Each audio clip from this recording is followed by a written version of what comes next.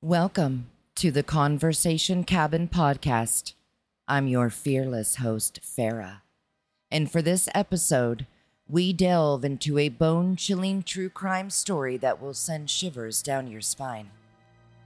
We are about to explore the baffling and disturbing case of an apparent murder of a family in Land Between the Lakes, Kentucky.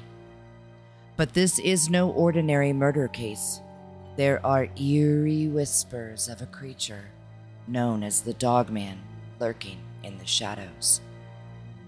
Prepare for a journey into the unknown as we uncover the details and try to understand this horrific crime, or even if it happened. We'll examine the evidence, hear eyewitness accounts, and even explore the legends and folklore that have made this story the stuff of nightmares. In this episode, I'll explain every scary twist and turn, including the Dogman and its alleged involvement in the tragedy. We will differentiate between what is true and what is imaginary, assessing the mental repercussions this event has had on the close-knit neighborhood and the broader consequences for those who dare to traverse the shadowy woods of the LBL. So grab your headphones and brace yourself for a spine-tingling journey into the heart of darkness. Let's uncover the truth behind an alleged murder of a family and the possible existence of the Dogman in Land Between the Lakes, Kentucky. This is Examining the Evidence. Did the beast of the LBL commit an alleged murder? Stay tuned, cabin crew.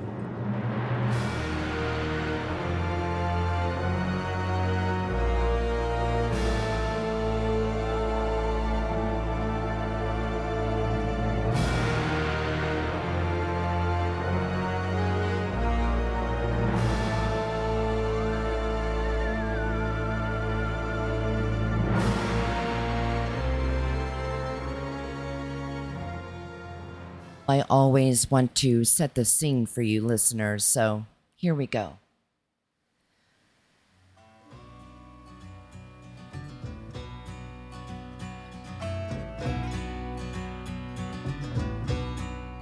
Located in western Kentucky and Tennessee, Land Between the Lakes, or the LBL, is a picturesque and expansive area nestled between the Tennessee and Cumberland rivers. With over 170,000 acres of enchanting, serene lakes and abundant wildlife, this region offers a unique blend of recreational opportunities and natural beauty. Land Between the Lakes is a great place for nature lovers and outdoor enthusiasts. There are lots of plants and animals, many trails and fishing spots, and great viewpoints. Its history is just as impressive, with evidence of Native American culture, old homesteads, 19th century ironworks. These remnants of the past provide a powerful reminder of how people have been connected to the land for centuries. However, despite its stunning landscapes and tranquil atmosphere, Land Between the Lakes has a backdrop for mysterious and eerie tales. Legends of creatures like Bigfoot, strange occurrences, and unexplained phenomena have captured the imaginations of locals and visitors alike. Mid this tranquil but enigmatic backdrop, the alleged slaying of a family and the potential presence of the Dogman have sent tremors through the neighborhoods. The picturesque landscape and the sinister has made Land Between the Lakes an alluring area where splendor and gloom intertwine. In that darkness, the elusive beast of the LBL. There's lots of legends about the beast. One says it was a Native American shapeshifter. Another's about a man from Europe in the 1800s who got a mental illness passed down his family, and they stayed away from everyone until they just suddenly vanished. People thought something bad had happened to them, But when they checked, their house was empty. French explorers heard about a story creature called a loup-garou from Shawnee fur traders. It's said to be a vengeful shaman who changed shapes and was killed by his own village for misusing his powers.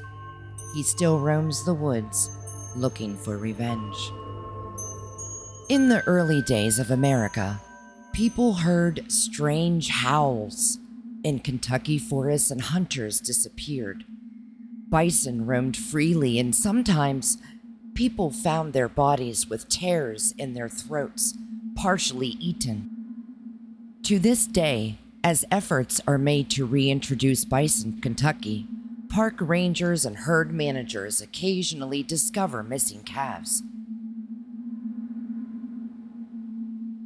Recently, there have been multiple accounts of the creature. The most startling happened in 1973 with some students from Murray State University who were camping in the land between the lakes.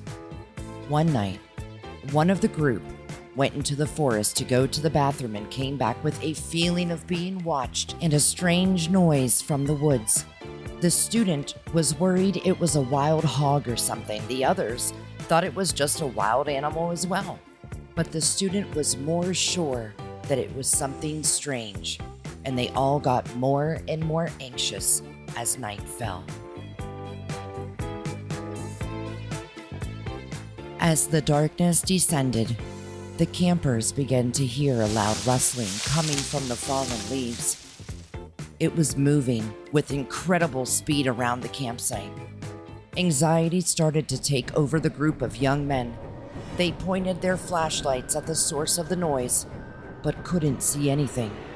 Suddenly, a loud howl came from all around them like a wolf's, but with a sinister quality that sounded like mocking laughter. Briefly, 2 red eyes could be seen in the blackness, causing even more fear in the campers. The boys fled in terror and got into their Volkswagen bus. They wisely didn't stay to see what was chasing them. As they sped away along the road, they soon realized that they were being chased. In the dim glow of the bus's taillights, they observed a massive and shadowy figure racing closely behind them. Suddenly, the bus jolted with great force. They strained against the resistance, breaking free and racing out of the forest. They didn't stop until they reached the safety of Murray State campus. After the students got back to campus, they discovered 4 deep claw-like gashes in the metal of the engine compartment cover at the back of the bus. This served as a powerful reminder of the terrifying experience they went through. And now, we get to the heart of this episode. There is another widely recounted story of a gruesome discovery made in the 1980s involving a family who were camping in the area. The 80s was a great time for music, fashion, and culture. But when it came to solving crimes, things were much slower and more difficult. Back then, law enforcement had to do things the old-fashioned way. Without modern technology, tasks would have been more challenging. But even with these limitations, detectives still managed to solve cases. They did this by using their expertise, perseverance, and available resources. According to the tale, police stumbled upon a horrifying scene inside a family's motorhome. The bodies of the family were described as severely mutilated, drenched in their own blood. Additionally, it is said that the young daughter's partially consumed body was found lodged in a nearby tree some 14-15 feet high. All of the victims bore distinct and massive claw marks. Allegedly, the authorities chose to cover up this incident to protect the fragile tourist industry of the region at that time.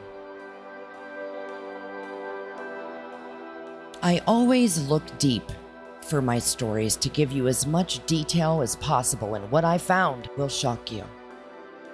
I came upon an article that was written by a Jan Thompson, a third party who knew two of the men that were involved in this case.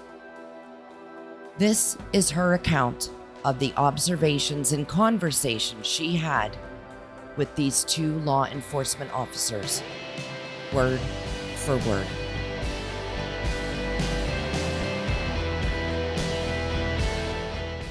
They had just come from the crime scene down in the middle of LBL after being there for over 8 hours. It was around 3 in the morning and they were taking a much-needed reality break. Two officers of the law. Two grown men who both appeared shaken beyond description. A mixture of fear and confusion, shock and disbelief emanated from them both. One was paler than the other, a deathly pallor over his skin, and it was this one, I'll name him Officer Adam, to protect their identities, that had to sit on the curb of the gas pumps, head between his legs, and expel the last bit of his stomach contents. The other officer, I'll name him Officer Bill, came in for some coffee for himself and a cup of water for his partner, then rejoined Adam outside. There were no other customers, so I went outside with them to see if I could offer some assistance with the ill man. He gladly took the few rollades I had extended in my hand. With his own shaky fingers he struggled to get them into his mouth. For quite a long while the only thing that was heard were the crickets in the nearby fields, the sounds of bugs hitting the fluorescent lights above us hanging from the gas station canopy, and the distant sound of highway traffic that was far and few between as it was in the wee hours of the morning. My mind was buzzing with various scenarios of the cause of their distress: a tragic car accident, possibly a motorcycle wreck, a boating mishap with drowned victims. A murder. A dead body discovered. Curiosity killed the cat, but satisfaction brought it back. That's why the cat has 9 lives. I don't remember sitting down, but after about 15 minutes of this hushed stillness I found myself beside them both on the curb staring out at the darkness of the nearby corn pastures, letting my mind paint pictures of imaginary traumas. Adam spoke first, breaking the silence of obscurity. I can't believe it. It's not possible. I just can't believe it. In a hushed agreement that was almost inaudible, Bill replied. I know, it is so unbelievable. I've never seen anything like this before. A long pause, a deep breath, and he continued. Anything like this before. I looked at Bill and then at Adam. They were both gazing, open-eyed, unblinking, out into the inky color of the night. Adam's bottom lip was trembling slightly, and it wasn't from the slight chill in the late spring air. Something had filled them each with a congested fear. After a few more moments of silent reserve, my patience was rewarded with some slow, fragmented descriptions of their past 8 hours. Bill turned his wide azure blue eyes towards me. They were glazed and bloodshot, tired, frightened eyes. With a weary, shaken voice he began to unfold a tale that would forever be embedded within my spirit, like a nasty shadow that lingers around a corner waiting to pounce, to awaken your inner fears once again. Why he decided to tell me of all people was beyond my comprehension. Maybe it was an avenue he felt safe to travel upon, to get it off his chest, off his mind. They were both frequent customers and we knew each other on first-name basis, but to divulge such a torrid account of great magnitude, I can only say that the fear inside them both at that moment in time had to be released, eased, and extracted from their souls, or else they may have gone mad with unbalanced thoughts. Without interrupting, I sat entranced, listening to every word, absorbing them like an opiate, a spellbinding narcotic that hypnotized me into forgetting the world even existed for the next half hour or so. They had gotten a call to help with an investigation at one of the many rural campgrounds down in LBL. The tourist season was about to start in a few weeks, so as usual, there were some early arrivals that had come to claim prime camping spots before the areas were overrun with tents, campers, and travel trailers. The sun was setting low in the sky when they arrived at the scene. Several other official vehicles were already there, and there were many more to come, as they would soon find out. Many coming from other counties, and a few coming all the way from another state. Several of these to come were coroners from different counties. One coroner vehicle was already present, as well as an ambulance, which would prove useless, as there was no one to save. The victims were all dead. Quite dead. Completely, totally, and thoroughly deceased. A young married couple that had come down to take it easy for a few days were the first to discover the ghastly scene. Neither one of them wanted to stay behind while the other went for help, so they both nervously traveled to the nearest town, Grand Rivers, and called the authorities. They did not return to LBL, they merely gave the arriving officer directions to the area of discovery and rented a local hotel room. With the sun going down, it got dark pretty fast, so there was a flurry of floodlights from the cruisers being pointed in all directions, along with the excited movements of $50 flashlights being held by nervous, restless hands, searching the trees, the ground, the leaves, the shadows. There was a parked motor home at the site, its frame being lit by a campfire close by, a fire that had almost went out on its own, but had been rekindled by the new crowd of men in uniforms so that they could have more light. The front and back doors to the home were open, one of the doors hanging by one hinge in a crooked slant. Through the windows, they could see zigzagged movements of luminosity as the beams from flashlights searched the interior. Bloody handprints slid down the thin metal walls close to the front door, and more bloody hand paintings could be seen along the length towards the back door. Their images dancing eerily in the firelight like some ancient tribal symbols. Adam and Bill did not even want to imagine what was inside the motor home, but then again, they would soon find out that it wasn't what was inside, but what was outside that would change their lives forever. There was already crime scene tape placed in numerous, scattered parts of the area, and little white flags on metal stakes stuck into the ground marking evidence of ripped clothing, bodies and body parts, separated limbs, a pile of bowels, pieces of loose flesh clinging to muscle tissue. What used to be 3 bodies, that just hours before had been a happy family, on a happy vacation, to create happy memories for years to come, a father, a mother, and a young son. The happiness was gone. Destroyed by a psychotic madman, or was it men? A murderous rage had taken place, one so abhorrently appalling that there were few witnesses to the scene that had kept their composure or held their recently eaten dinners down. At first sight, the victims appeared to be butchered by some unnameable weapon, possibly an axe or a chainsaw. Upon further inspection, by the first arriving coroner, the wounds on the bodies were determined not to have been caused by a sharp instrument, but rather by some piercing, well-defined claws, and other wounds by some keen, mordantly long incisors. Wildcat, bear, wolves? The coroner shook his head in a baffled disagreement with each guess from the officers. The claw marks, for instance, on the back of the father's corpse were distinctively made by 4 long claws with a smaller digit, like a thumb, on the side. Its span was wider than a man's print, wider and different than a bear's mark, with deep deliberate gouges in the flesh. Rake marks from an angry unknown source trying to grab its prey that was no doubt trying to escape.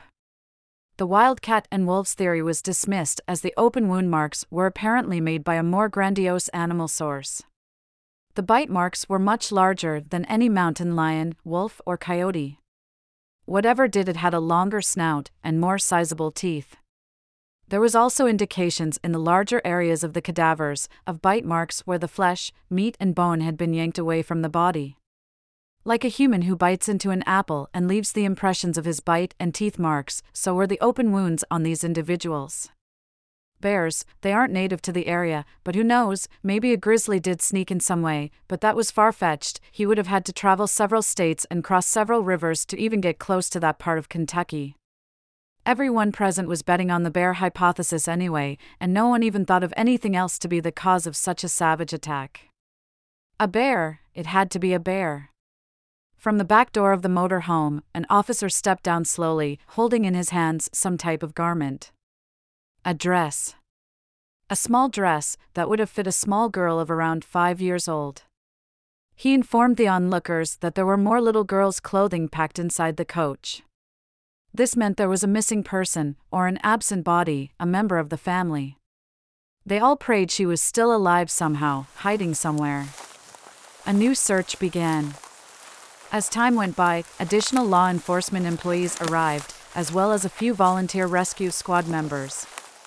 Groups were spread out and assigned areas to examine and explore. Another coroner arrived to assist in the identification and causes of death, and much later a third one showed up, this one from a nearby state. All types of samples were placed in plastic bags, marked as evidence, and carefully stowed away. As they were packaging up what appeared to be one of the father's arms, one of the doctors noticed something wrapped between the dead fingers. Some tweezers slowly untangled a clump of long, gray and brown hairs. This too was placed in a bag, marked and put away to be analyzed at a lab later. From somewhere in the nearby woods, about 50 yards from the campfire, a scream was heard. A man's shriek that turned into a long wail and then to whimpering. As others arrived, they could see by the gleam of several flashlights that the cop was holding his hat in one hand and his light in the other. There was blood on his face, the front of his shirt, and on the brim of his hat. More blood could be seen dripping on him. It was coming from above. High in the trees, the flashlights swung, searching for the source of the mysterious bleeding. A very small hand could be seen dangling down from a tree limb way up high, as well as a slender, lifeless leg that still had a white sock still on the foot. The missing child had been located. It had been Adam that the blood had trickled upon, hitting his hat first, making him look up, and then feeling the thick cold fluid sprinkling his face, then sliding down to his neatly buttoned shirt. It had been Adam that had screamed. The little girl had apparently been carried up the tree and leisurely eaten upon while carefully laid across a large tree branch. More of the same long gray and brown hair was found sticking in the bark of the tree near her body. After about 7 hours, most of the officers were sent away as a new team of investigators arrived. They were told not to talk to anyone of the incident, especially not the media. I am sure that besides Adam and Bill, there were others who had to confess what they saw that night, if in fact this whole event ever really happened. Witnesses that had to divulge the awful secret of that atrocious discovery at one of the campgrounds at LBL. About a month after sitting outside with Adam and Bill that night, they stopped in again during one of my midnight shifts. They were both rather quiet, more serious in nature, not like before the incident where they would kid around while drinking their sodas and eating a snack or two. They had both aged in some odd way. Streaks of gray, that had not been there before, highlighted both of their heads of hair. Their faces had lines of worry and showed signs of stress. I would see them again many times afterwards, but on this particular evening, they informed me that they got word about some of the lab tests that were taken that dreadful night. The tests, on the saliva taken from the bite marks, and from the hair found on the man's fingers and in the tree bark, came back with an unknown species origin. The closest animal that they could be compared to was that of a Canis lupus, a wolf. Whether Adam and Bill had played an elaborate hoax on me, I'll never really know for sure, but their sincerity and fear painted a picture of truth in their eyes and actions. There are several more stories that I have heard about this werewolf over in LBL that have been told to me over the years after this particular incident. There were several groups of Boy Scouts that had seen it. Several more campers, fishermen and boaters that had seen it from the safety of their boats, floating in some of the many bays that touched upon the shoreline. Hikers and bikers have heard its howling and have seen something stalking them while they were on rural trails, hiding amongst the trees and foliage. Hunters have run across deer carcasses that had been brutally torn apart. There was even a pair of curious gravestone rubbers, those that go out in search of century or more old tombstones, then make rubbings by placing paper against the coarse stones and using a piece of charcoal to rub across it, thus capturing the images and dates from the stones onto the paper, similar to when as a child you used to take a pencil and rub across a piece of paper on a penny or other coin to see the image of Lincoln or Jefferson. That had a fearful encounter with it at one of the old cemeteries. It had actually came up to the car as they were leaving and shook the back end of the vehicle up and down and left terrible scratch marks in the trunk lid as it tried to hold onto the little Toyota while the tires were spinning in the wet grass to get away. These two individuals didn't stop driving until they were about 40 miles away, only then did they dare stop to investigate the damage done. I myself have seen those scratches. Much too wide for any man to have made them. They looked like heavy metal garden rakes tracks. Though it will never be printed in newspapers, reported on the news, or confirmed by any official, the media will label it as nothing more than hoo-ha, pranks, myths, lies, or exaggerations. Such stories could not be allowed to circulate, as this region is dependent on the money from tourists, and that cannot be risked. Again, that was a written account from Jan Thompson, who knew two of the law enforcement officers who responded to the scene. Whew. What are you thinking, cabin crew? Do you feel this was a murder that really took place? And if it did, was it at the claws of the beast of LBL? Or do you think that it's a made-up story? I'll tell you what I think. This is the first time I can truly say that there was something that caused the death of a family, a tragic event that is recounted in great detail. Jan's account, with that much detail, heart, conversation, I don't think she created the story. What would be her gain? She never appeared on any TV shows or documentaries, traveling the globe with her story, making money, becoming famous.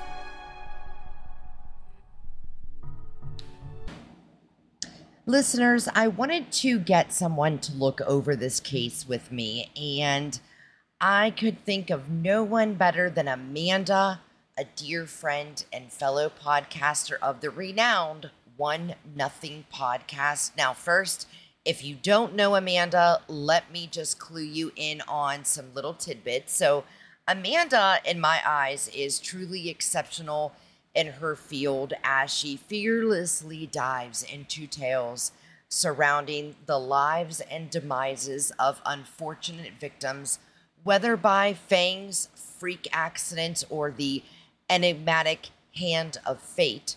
Her relentless pursuit of truth and her unique storytelling ability have captivated listeners worldwide. Now, today, I seek Amanda's valuable insights on a matter of great intrigue, a potential murder at the land between the lakes, and given her expertise and experience, I'm eager to know what she believes could be responsible for this mysterious event. She has an inquisitive mind, profound knowledge, and I can expect nothing short of a fascinating analysis into the depths of this perplexing case. So without further ado, let's delve into Amanda's thoughts and uncover the secrets that she might be able to unveil about what or who could be to blame for this, again, alleged murder at land between the lakes. And remember, we're going at this of if this murder did occur. So Amanda, hello, my friend. Hi, Farah. It's so great to be here with your cabin crew, and I'm so excited to be a part of this. I am so happy that you can come on and give me your opinion. I've been so pumped since I asked you.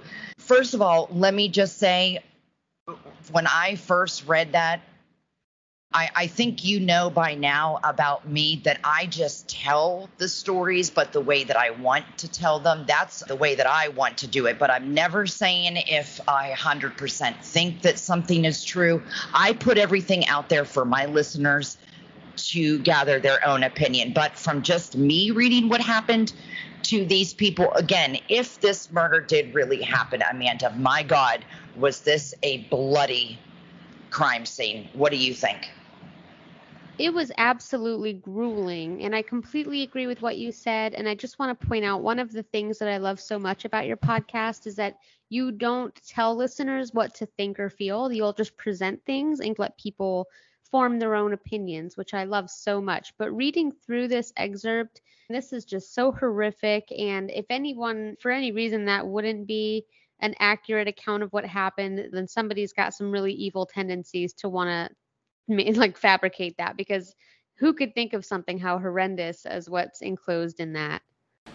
Exactly. And the one thing that really stood out to me when you looked over the case, the crime scene, was the fact that there was a half-eaten little girl 14, 15 feet up in a tree. Now, I know you're more of the expert as far as with the stories that you cover, cases where animals have been to blame for somebody's injury or death. But for example, the gentleman that I heard on your podcast about 2 or 3 weeks ago that was mauled by a grizzly bear and his unbelievable story of survival. So with that being put out there, bears don't take their prey up into a tree, Amanda, and continue to devour them, or like, right? So very untypical. There are some cases in black bears where if there is some kind of competing predator who's trying to take that and that's the only solution is to get it up high away from them, they'll utilize that.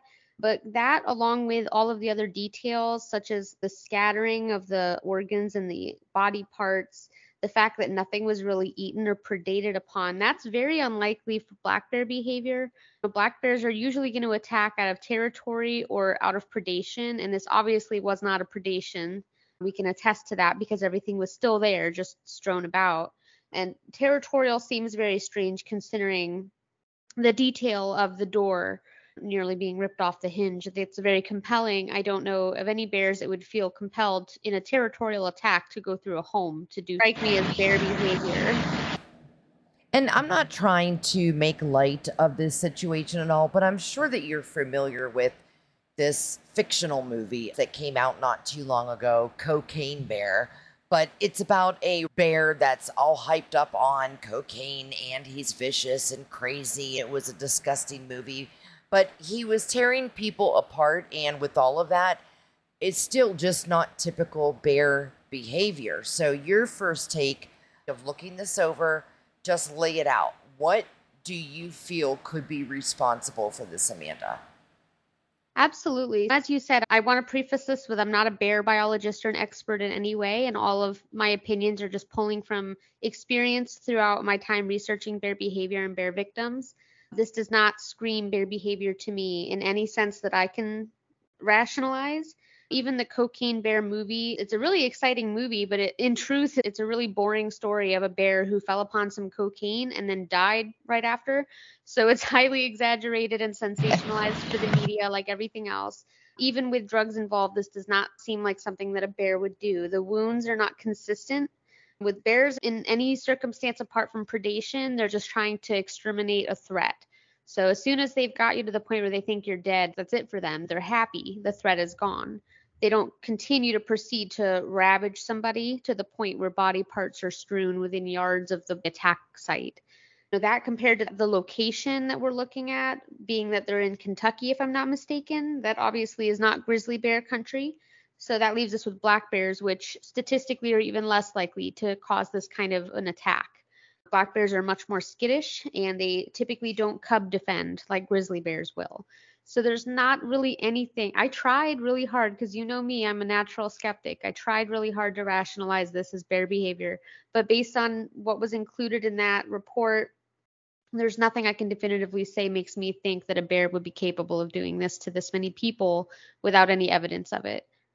And that's the other thing. If you look at the fact that when they got that saliva test back and it said that it was an unknown species, there was a tiny bit of DNA that was close to the Canis lupus, which is the wolf species. And again, we're talking Kentucky. There are no wolves.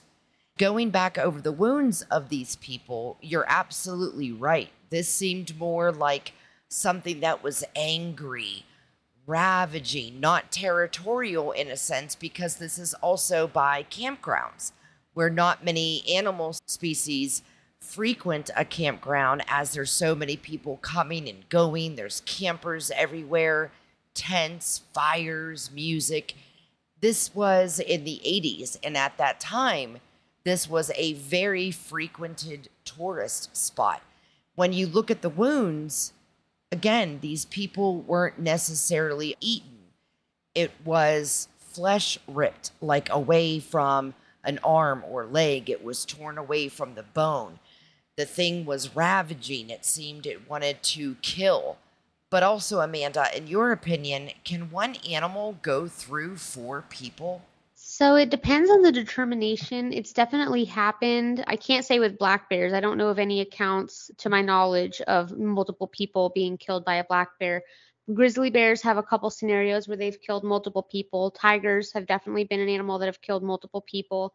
But something that stands out to me about the wounds more so than anything else is the way they were described as 4 long slashes and then what looked like a thumb, like a prehensile fifth digit. And that is not something that bears will typically do. They will slash and they will rip with their teeth, but they don't really utilize like a hand when they're attacking. They're just grabbing and tearing and stepping and stomping more. So just nothing about this really screams bear. Bears do like campgrounds, so not outside of the realm of possibility.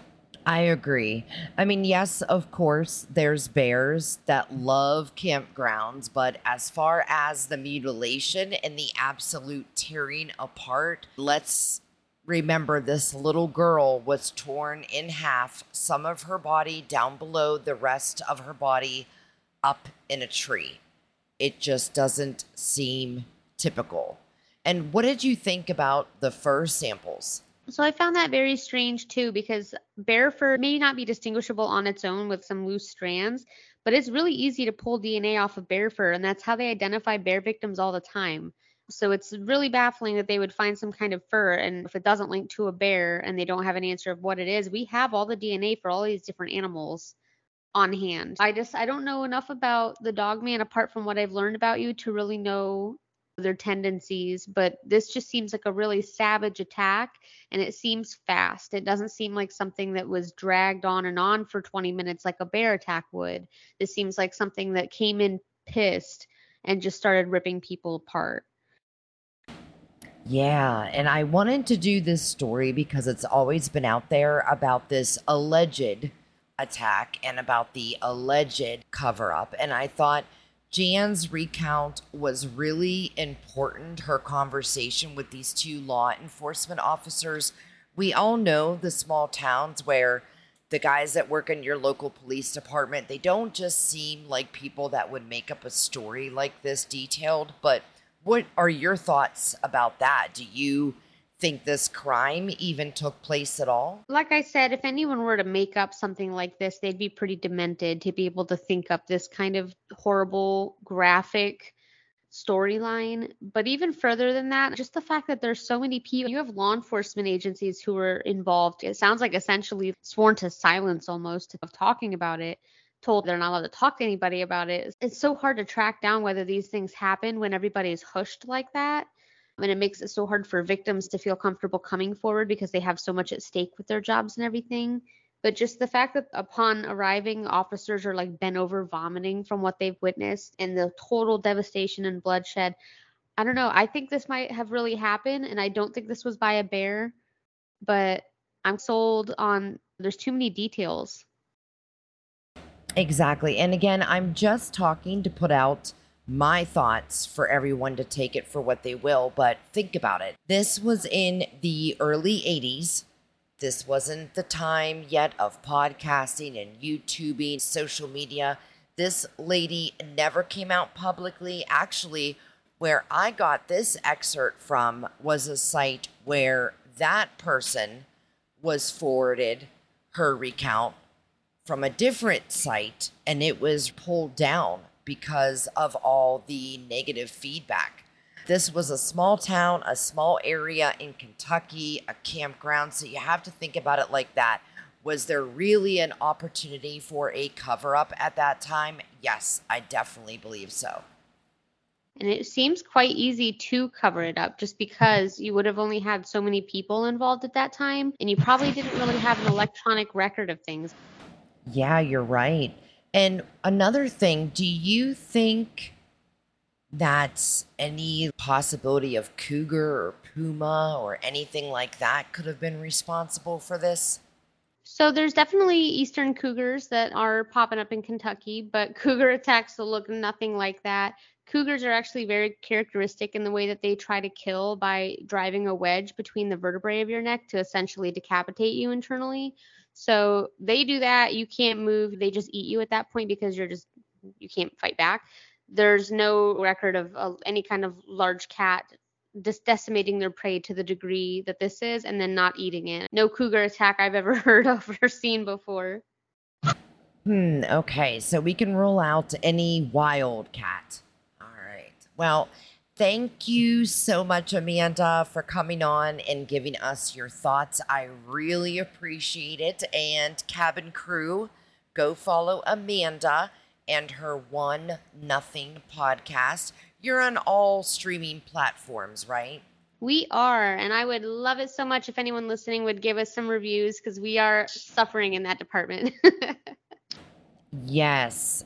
Crew, go give Amanda's podcast a listen and write a review or give a rating. One sentence. Great episode. That's 2 words. All you need to do. It helps us get new listeners. And One Nothing podcast is on TikTok and Instagram. Let me spell it for you. It's WON as in Nancy, space N as in Nancy, OTHING. It's One Nothing. I highly recommend following her show so you can get notifications of new episodes. And what day do your episodes drop, Amanda? So every other Tuesday, and we just had one drop yesterday, so just count forward from there because I don't know the dates by heart. But we do every other Tuesday. We are looking at some point in the future to starting a Patreon where we're going to release special weekly episodes, but I need a little bit more demand to get that going, so that's in the future. Of course. And remember, Amanda, me, along with Courtney and Vicky, are going to be starting our next series coming up on Tuesday, August 1st, for the Paranormal Project Presents Tuesday Top Terror. We're each going to be covering an alien species. Amanda is actually the first one to start. Her topic is Nordic aliens, but not to give them too much, Amanda, just a little teaser. But tell us a little bit about Nordic aliens. What would you say?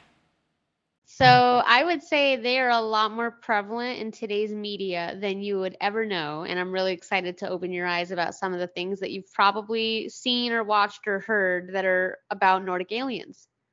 So remember, listeners, next Tuesday, August 1st, 7 p.m. Central Time, 8 p.m. Eastern. They are always live. You're going to be for the next 5 or 6 Tuesdays. You will be with us for Tuesday Top Terror, alien species. And until then, Amanda, we will talk to you next Tuesday. Thank you so much. Excellent. Thank you. This incident is a reminder that there are still some mysteries in this world that we may never understand. Something out of this world was the cause of this tragedy, and it will never be known. But we do know that the family suffered a great loss and that their legacy should not be forgotten. We must remember that this case is one of many unsolved mysteries and that it will remain in our minds forever. The mythical creature, known as the Beast of LBL, has been depicted by self-proclaimed eyewitnesses as a towering figure standing at approximately 7 feet tall, with a resemblance to Bigfoot and wolf-like features. However, Carlin Lewis, a public affairs specialist from the U.S. Forest Service, has stated that there never has been any substantial or reliable evidence to support the existence of the beast. Mr. Lewis stated the following quote, "We have no evidence, records, documentation of any validated sightings of the beast. Some of our staff had worked on land between the lakes for many years. A lot of them know every nook and cranny. They've never seen anything that would point back to a beast existing," Lewis explained. Now, if you're interested in watching a movie based on the Beast of LBL, one was made by local business people Lee Vervoort and Spencer Ballantyne, although not many natives are happy about the movie being made at all. David Nickel, a citizen who resides in the area, was quoted as saying, "We did have a rich heritage living here between these two rivers since the late 18th century, and it's just disturbing to have somebody come in, making up things and then ascribing it to us." End quote.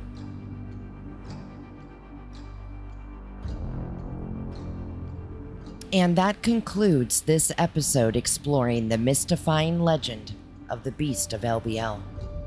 We explored the supernatural, and it is important to remember that this creature is just one of many that have captivated people's imaginations.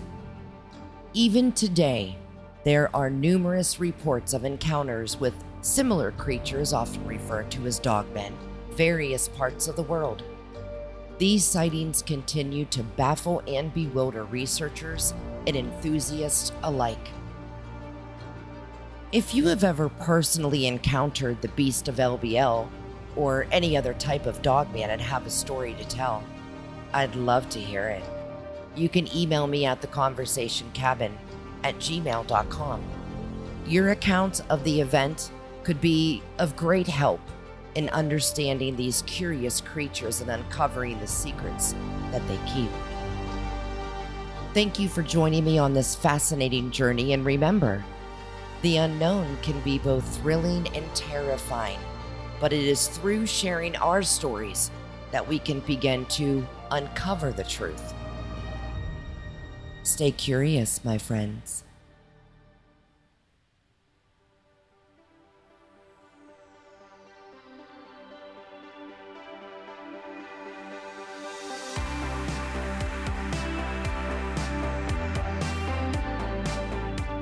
Thanks for joining me, Cabin Crew, for tonight's episode of the Conversation Cabin Podcast, Season 2, Episode 3, Examining the Evidence. Did the Beast of LBL murder a family? What do you all think? I hope you enjoyed diving into the realms of cryptid, in the case that I've been wanting to cover for some time. I'd love to hear your thoughts on this episode, so when you're done listening, I would greatly appreciate it if you could leave a rating or review, but I also want to know your thoughts on the episode as far as fact or fiction. Your feedback helps us reach new listeners and continue to produce quality content for you. Don't forget, sharing is caring. Sharing our podcasts and episodes with your friends, family, and fellow enthusiasts is the best way to show your support, so feel free to spread the words and let others join in on the conversation. I'm here every Thursday bringing you more mind-bending content. You can find us on all major streaming platforms, so be sure to subscribe and never miss an episode. I want to take a sec to say thanks for your support. Each episode of the Conversation Cabin podcast takes loads of research and writing, and your involvement really means a lot. As you can see, I don't just write a story and read it. I try to make this a true experience by adding different voices if and whenever I can, sound effects, different music for different scenes.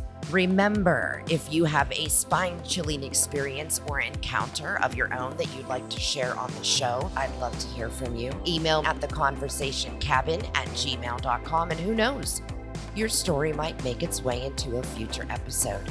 Stay connected with us on Instagram and TikTok at The Conversation Cabin for behind-the-scenes content updates and sneak peeks. To all of my family, friends, and supporters, whether you're on Instagram, TikTok, you listen through Spotify, Apple, Audible, I cannot thank you enough for being such a supporter of The Conversation Cabin. And just know that you're all friends to me and I love you dearly. Thank you so much for listening.